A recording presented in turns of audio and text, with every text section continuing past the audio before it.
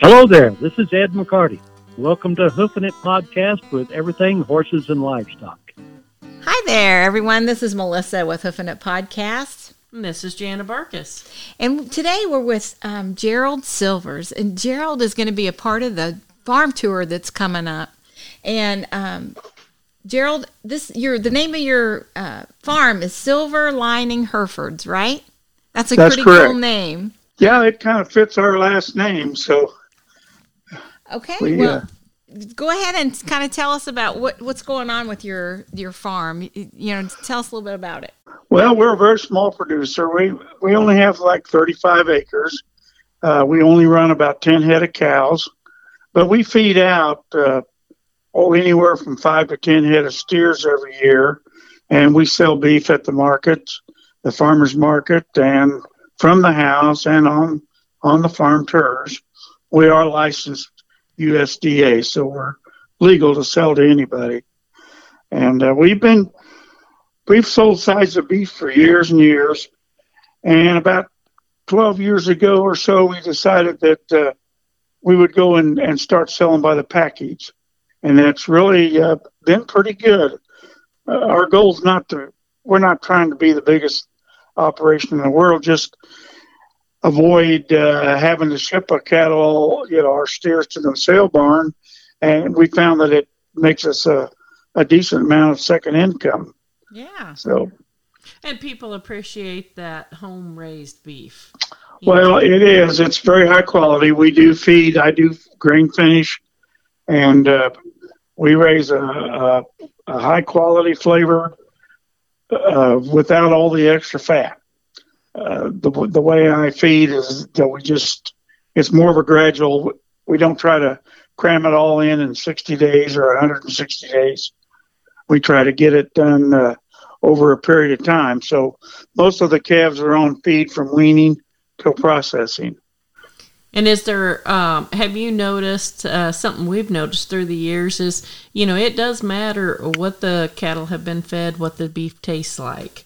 Yes. And so do you have a special recipe that you like, special feed that you Not really. performs for you the best, or?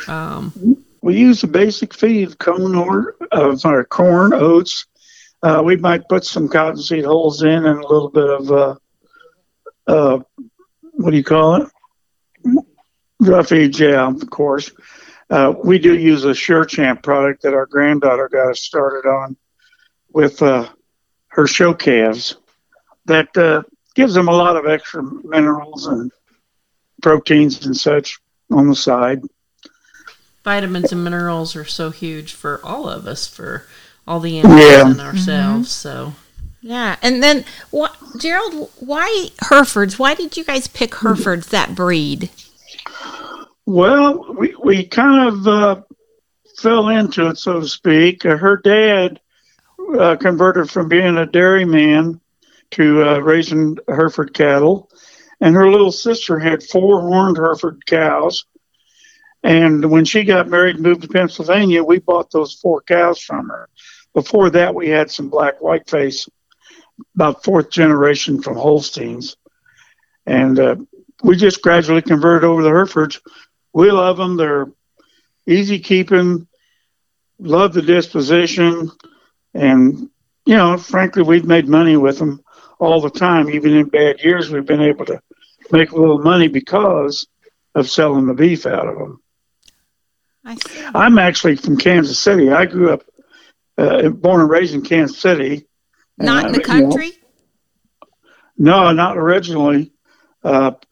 I was a baseball player, and I met this girl at the place I worked, and she started going with me to my games. She didn't know anything about baseball, but she'd go to my games with me, and we went together about a year and a half, and then we got married, and in '63, and we'll celebrate 60 years in January. Oh, Fantastic. Congratulations. That's amazing. Oh, that's so cool. That is so cool. That's hard to come by these days. People don't stay together true. like they used to. It's amazing she put up with me this long. Oh, and so she taught you the ropes about cattle? Is that what happened there?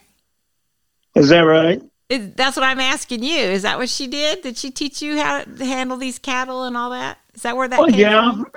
Her dad and her. Now, she grew up on the farm, of course, and I have some memories. I one of the times we were going down to the barn from we was down to see her, and we was going out to the barn. We got in the barn, this mouse ran across the floor, and she stomped it. And I that was a warning shot. I told everybody I should have run then, but I didn't. Oh my goodness, that's hilarious. But tell us a story. Tell us the story about the one special cow. Yes, you got to. Let our listeners hear this story. Right. Well, her name was Royal, and we always use a lot of electric fence because we're working class people, didn't have money to do a lot of other stuff, and I had outside jobs. Anyway, but she would go down between every post when we turn them out in a new patch and check the wire to see if it was hot. And it would bite her, but she'd go on to the next one. And then other times we saw her push another animal into the fence, let them get shot. She's so ornery.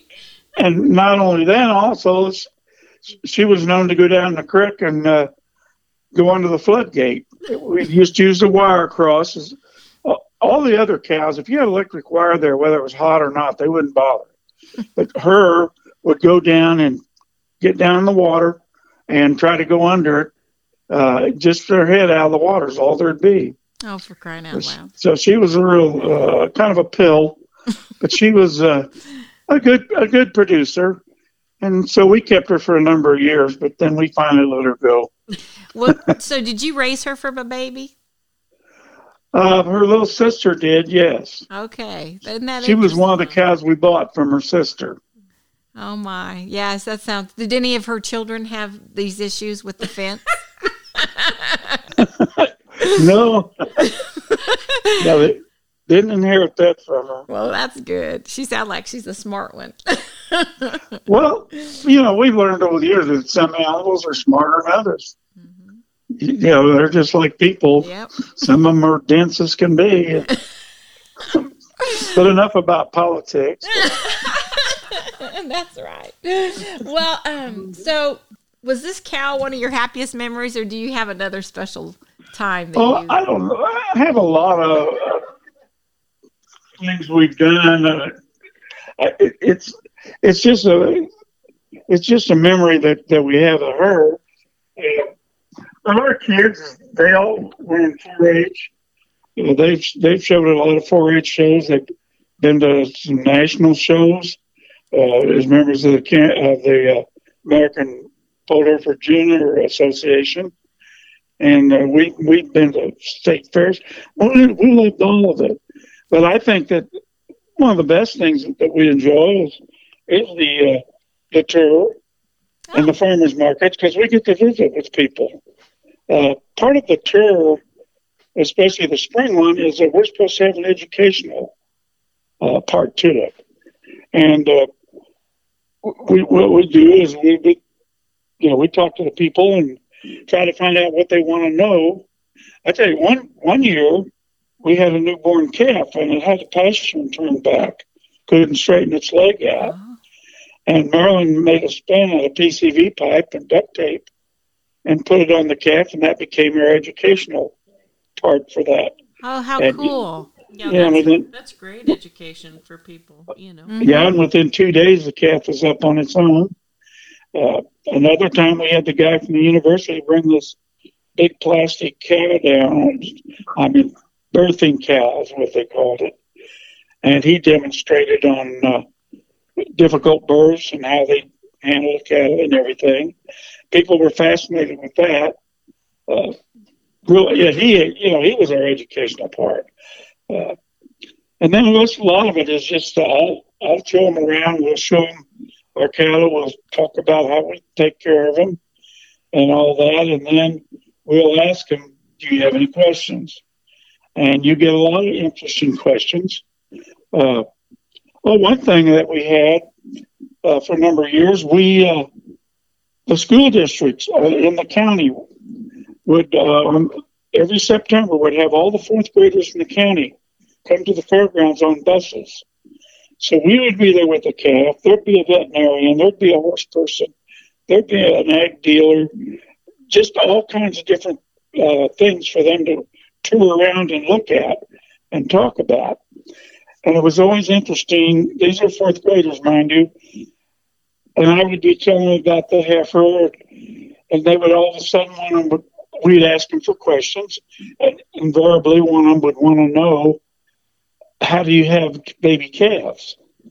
Well, this is a little bit difficult, and I would look at the teacher to see what guidance I could get, and she'd just shrug her shoulders, tell me, basically, you're on your own. So we gave them the bare amount that we could figure we could get away with, and it always satisfied them. But and that's great. The all the education that you're doing down there is so great, and the people visiting for the farm tours and stuff. It shows people that you don't have to have thousands of acres to be able to have a homestead. Do your sustainable living. You can have chickens. You can have a few cows. You can have a garden, and you're a perfect example of offering knowledge to people and where their beef comes from, and that's their life, is to supply babies for to grow up for eating. Hey Melissa, let's take a quick break. Thank you for joining us today. Our podcast is sponsored by Better Equine and Clinch Realty with Janet Turney.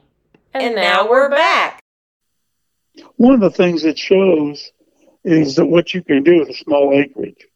And I tell people all the time that you don't have to have 100 acres or anything. Perfect. Realistically, if you've got 2 or 3 acres, you can do a lot with a little garden. And you could have your own garden. You could have a calf in a pen and grow your own meat. You can do all those things. It's just most people are afraid to try, I think. And it is a lot of work because you got to take care of everything. I was going one other thing on the kids. We'd always ask them for questions, and within the first 2 questions would be, "Can we pet the calf?" That was another thing. That would be my question. I'd want to pet the cow. And on the phone too, we always have a calf and a block and shoot that the kids can get up close to, and even the adults like to pet the calf. And if our granddaughter's here, she'll show them how to groom a calf. Oh, fun. She gives them little demonstrations. I love it. Yeah, that's great. That is. I love cows. I always go see them at the 4-H. Because and that's another thing that we found out that some folks didn't know is they thought they had to live on a farm to show in 4-H. No. And so I think that's great education, showing how and your granddaughter's grooming the calves and stuff. That's fun. Yeah. And I kind of ramble because things come to mind, and my wife is writing things down here. But one of the things that we did on the tour, I have a granddaughter who was on state beef judging team, meat judging.